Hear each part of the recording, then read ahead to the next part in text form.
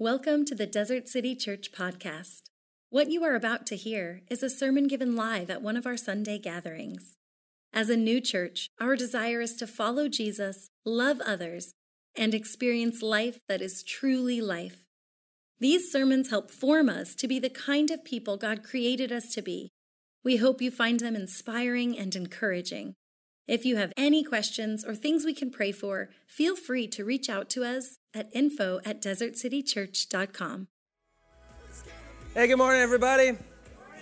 My name is Caleb. I serve as one of the pastors at Desert Springs Bible Church. If you're new today, welcome. I know Jared, who usually serves as lead pastor here, would want me to say that to you. Jared and I are pulpit swapping. So I serve at a church just down the street. Jared and I have known each other for year. It seems longer than it is, really. If you know Jared, you know what I mean by that. So, known Jared for a while. We do a ton of stuff in the Valley. I wanted to tell you guys before I began, you have an amazing lead pastor. Jared is not only a great leader, he is an awesome follower of Jesus who really does love you guys. Usually, when we gather, he's got some cool thing, some cool way that he's seen God at work in and through your church family. And so I just wanted to tell you, you're blessed to have Jared, but also Jared's blessed to have you all.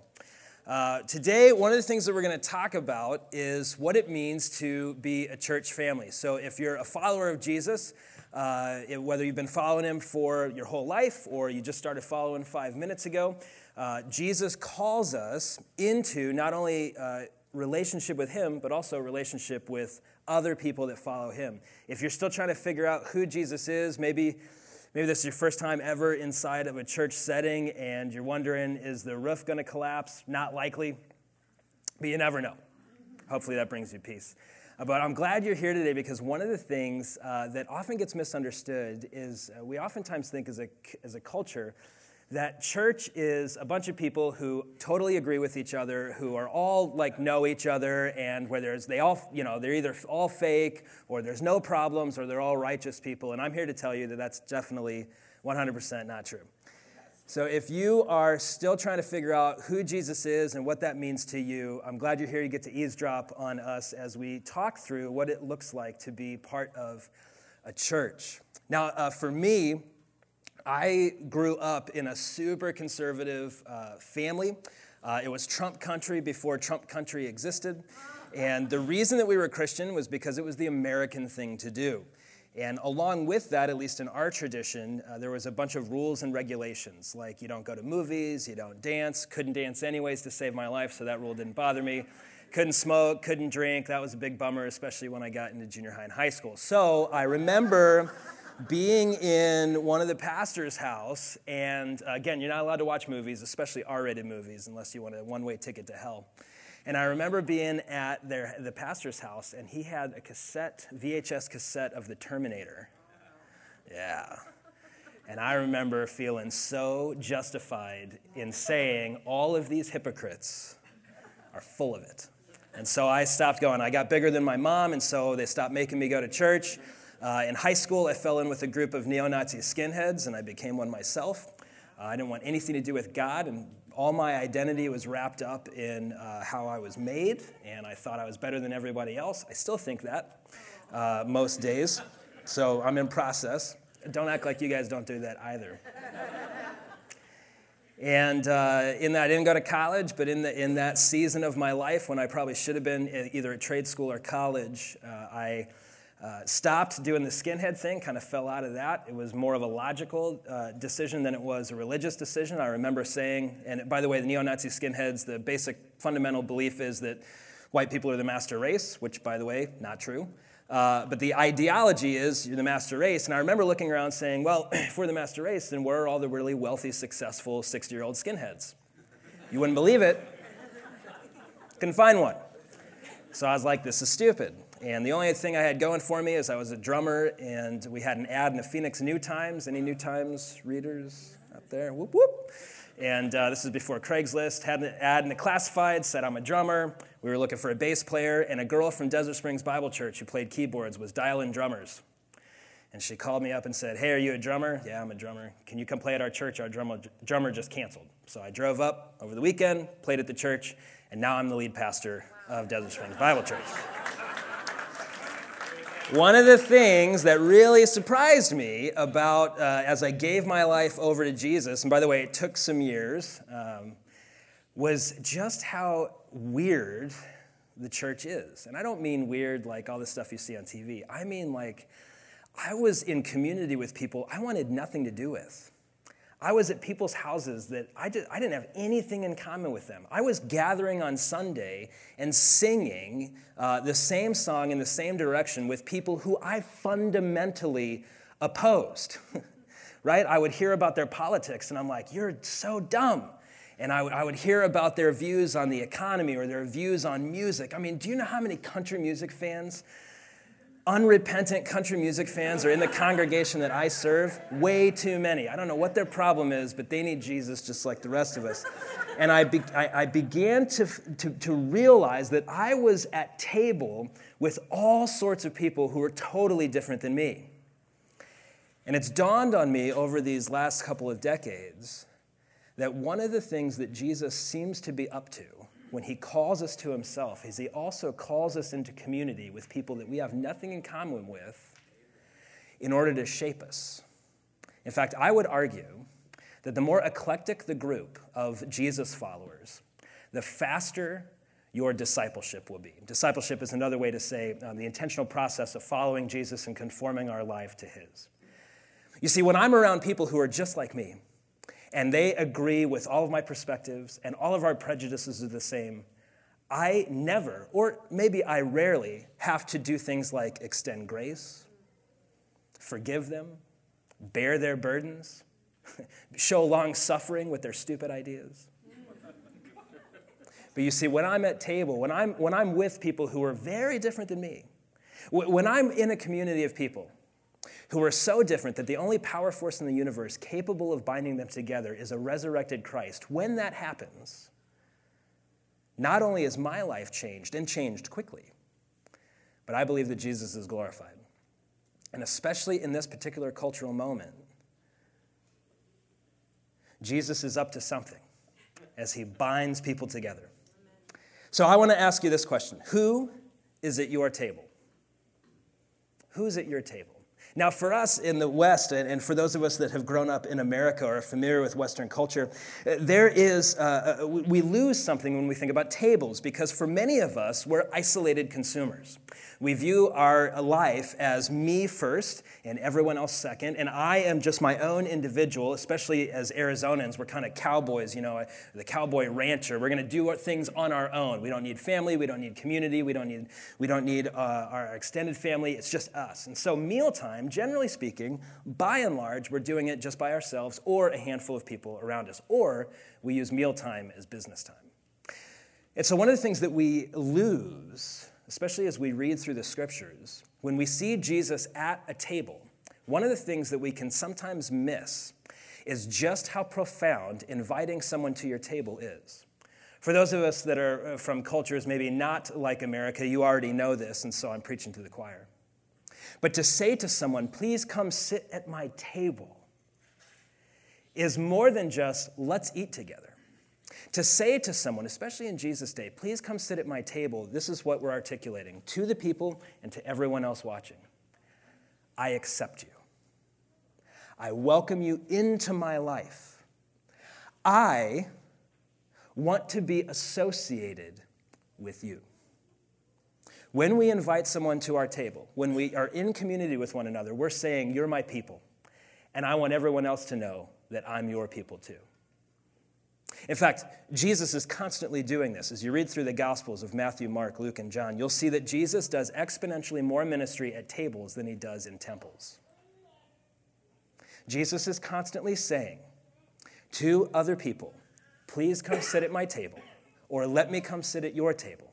And he's communicating to them and to everyone else, you're my people and I'm your people. Now that doesn't mean that I'm fully accepting everything about you, but I'm accepting you for who you are, and I'm welcoming you into my community.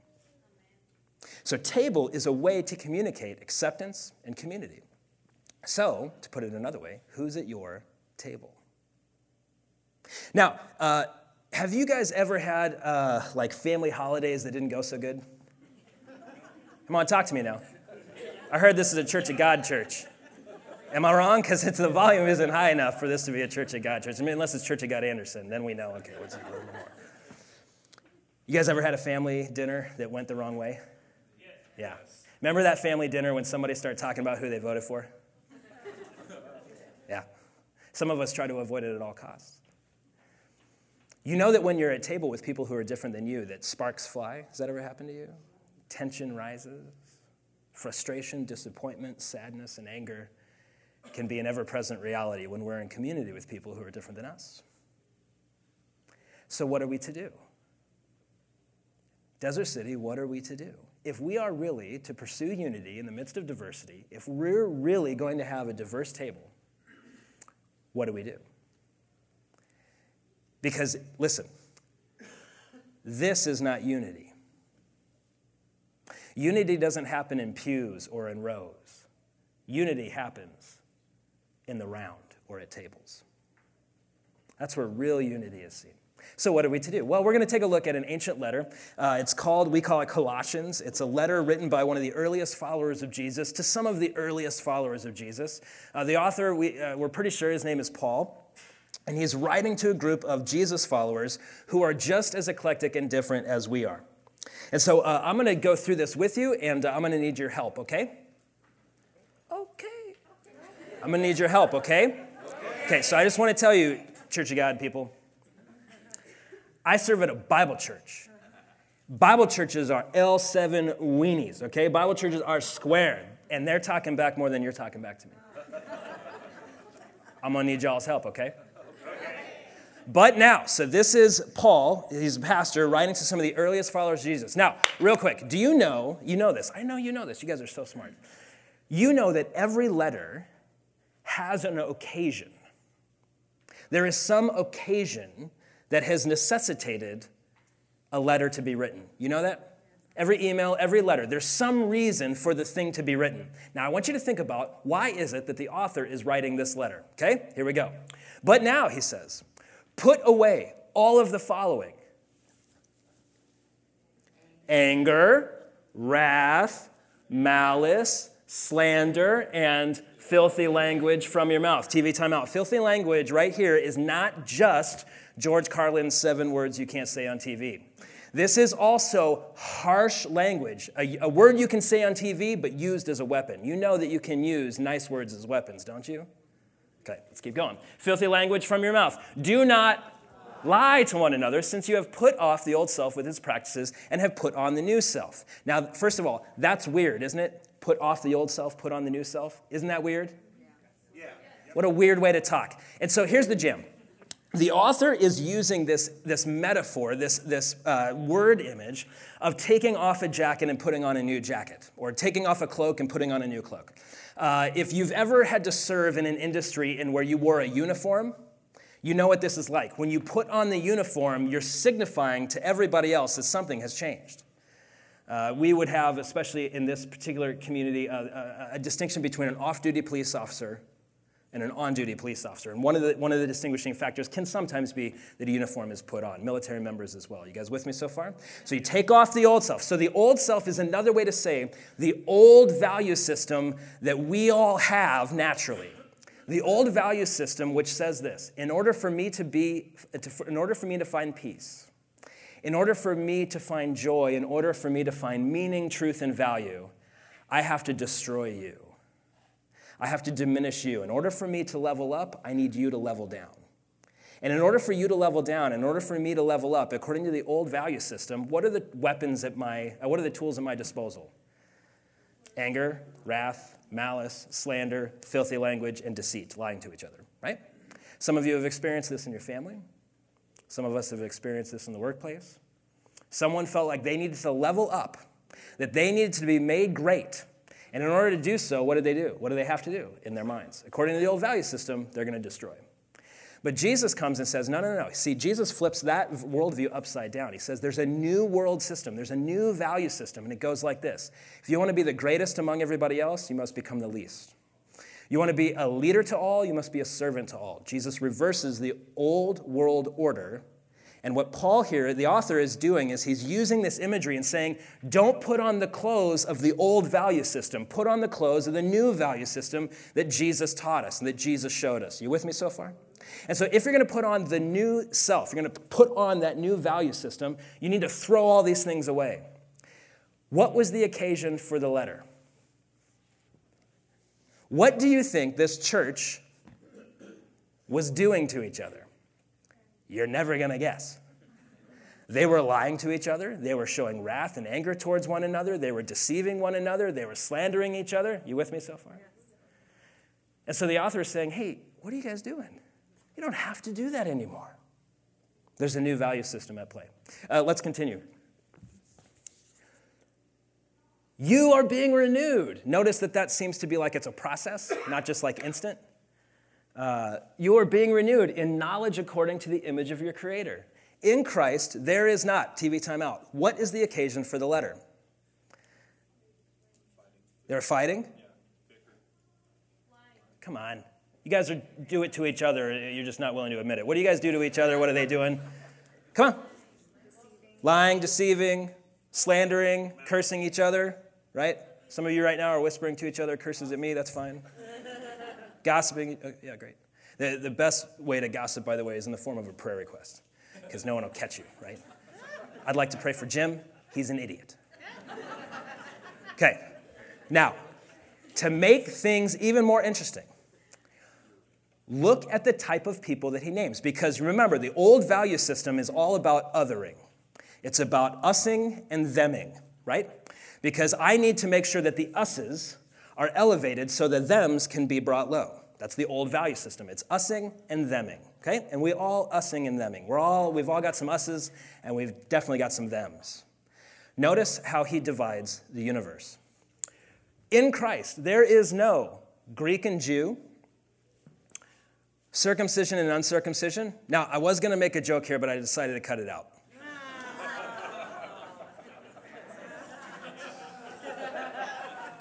It was nuts. Barbarian, Scythian, slave, and free. So watch first. Religious. Now, this is more than just religious. Jew and Gentile is also nationalistic. Because the Jewish people, we separate church and state. They definitely didn't. There was Jewish and there was Greek. And these are two different nationalistic systems, right? Their patriotism looked differently. And then you had circumcision and uncircumcision, which was about religious devotion. This would have been the people who are theologically conservative and theologically liberal. This would have been the people who have right doctrine, Church of God, and everyone else is going to hell. It's the insiders and the outsiders. And then what's the third category? Barbarian and Scythian. Now, this is kind of interesting because this kind of breaks the paradigm a little bit. Barbarian, and if I sin in doing this, please forgive me. I couldn't think of a better way to talk about how barbarian would have felt than this. This is kind of what some people might call, not me, but some people might say is a backwoods hick. You know, they've got a gun rack, they're driving domestic truck, and they live in Buckeye, right? So barbarian is kind of, and again, I would never say anything like that, but kind of the rural outsiders, okay? Because this is written to a people who are inside the urban center, right? And rural people have just as much hatred for the city slickers as anybody, but in this case, barbarian is those people outside the city. But then Scythian is interesting because one of the things that we may forget is that Scythians were outside of the empire at the time, and they were militant. They were really good at killing people. They were crafty. They were scary. Perhaps one way to think about it would be an Iranian freedom fighter who's sophisticated and can take you out like that. And then you have a slave and free. And boy, for those of us that have grown up in America, do we not still feel the echoes of slavery and its damage in our own nation? Now, why does he choose these divisions to say, in Christ, there is not Jew or Gentile, Jew or Greek, male? He goes on to say, circumcision and uncircumcision, barbarian, Scythian, slave or free. Why does he name those people? Because those are the people that made up the church that he's writing the letter to. Why else would he name them, right? This isn't a rhetorical argument. This is boots on the ground, real, honest to God, a group of people following Jesus. Now let's push it.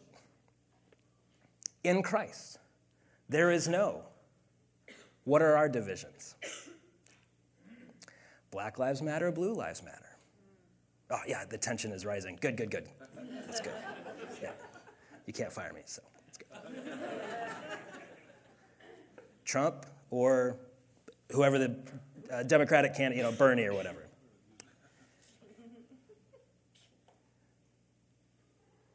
What other divisions? Millennial. Right? Boomer, millennial.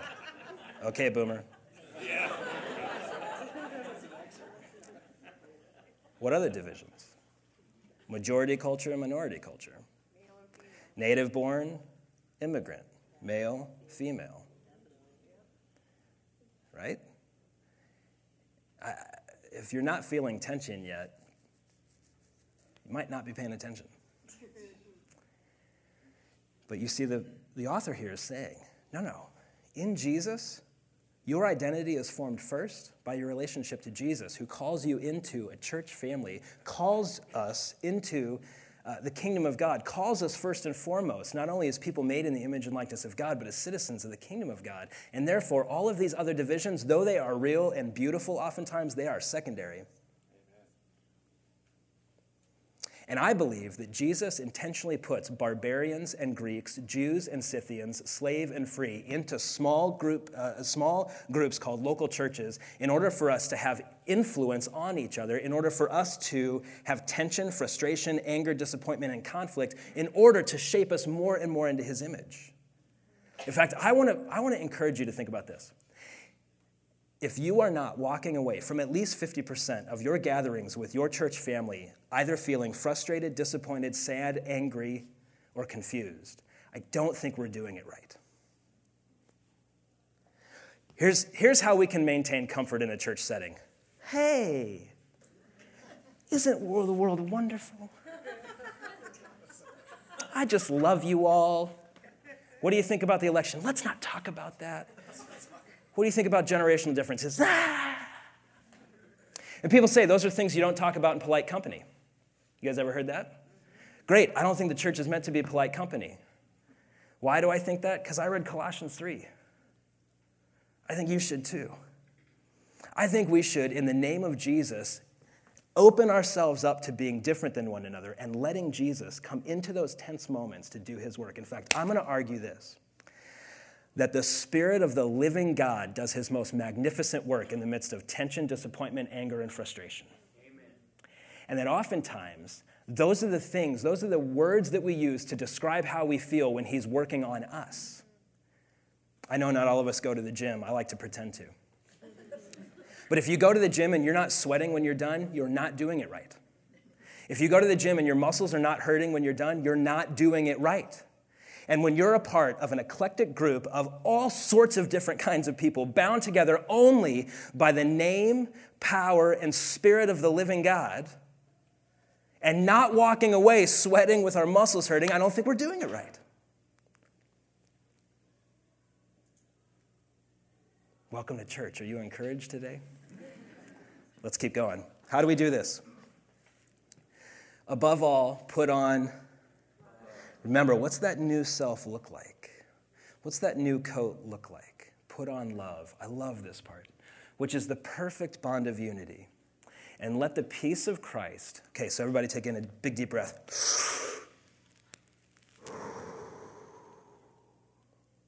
In the same way that breath came into your lungs and nourished your entire body with oxygen, so too let the peace of Jesus dwell in you richly. You see, because if the peace of Jesus Christ dwells within me and I'm able to put on love, then these things that cause anger, frustration, disappointment, and tension between us, they do tend to, though they're important, they do tend to get smaller.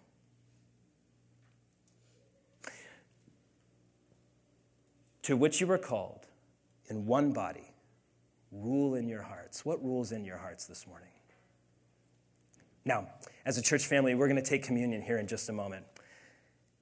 And we have a job to do. You see, communion is not only about our vertical relationship with Jesus, it's also about our horizontal relationship with one another. When we take communion, I know that we take it as tables and we're going to go up to the table and we're going to take the elements, but I want you to see that you're taking it as part of a bigger table. Because when we take communion, we're not only reminding ourselves of the sacrifice and the love of Jesus Christ, we're also reminding ourselves of the love that we are to share with each other, especially a bunch of misfits like us. When we take communion, we remember and worship, but we also proclaim to one another, you're my people, and I'm yours. And when we sing, we are doing something very important, because we're not only singing to Jesus, we're also singing to one another. Take a look at what the author says as he concludes this section. And be thankful. Let the word of Christ dwell richly among you, in all wisdom, teaching, and admonishing one another, through psalms, hymns, and spiritual songs, singing to God with gratitude in your heart. Do you see what the author's saying? When we sing, we're not only singing this way, but we're reminding each other of the love and the grace of God made known to us through Jesus Christ. And in so doing, we're saying, I am yours, and we are your people. Let me pray for us. Lord, we love you and we give you thanks for the many ways that you provide for us and bless us. As we take communion now in just a moment, Lord, we want to be a people that remember your magnificent, powerful love, your radical grace, and the wondrous ways that you bind us together in unity and love, even in the midst of our differences. Though important, Lord, we know that they are so important, but we know that they are not ultimate. For it is you that binds us together, it is you that gives us our identity, and it's you that draws us into unity with each other. And so, Jesus, we give you thanks. Spirit of the living God, would you fall fresh on us in this moment? And Jesus, we ask these things, knowing that you love us. You're powerful to bring them about, and we entrust ourselves to you. It's in your name we pray, Jesus. Amen.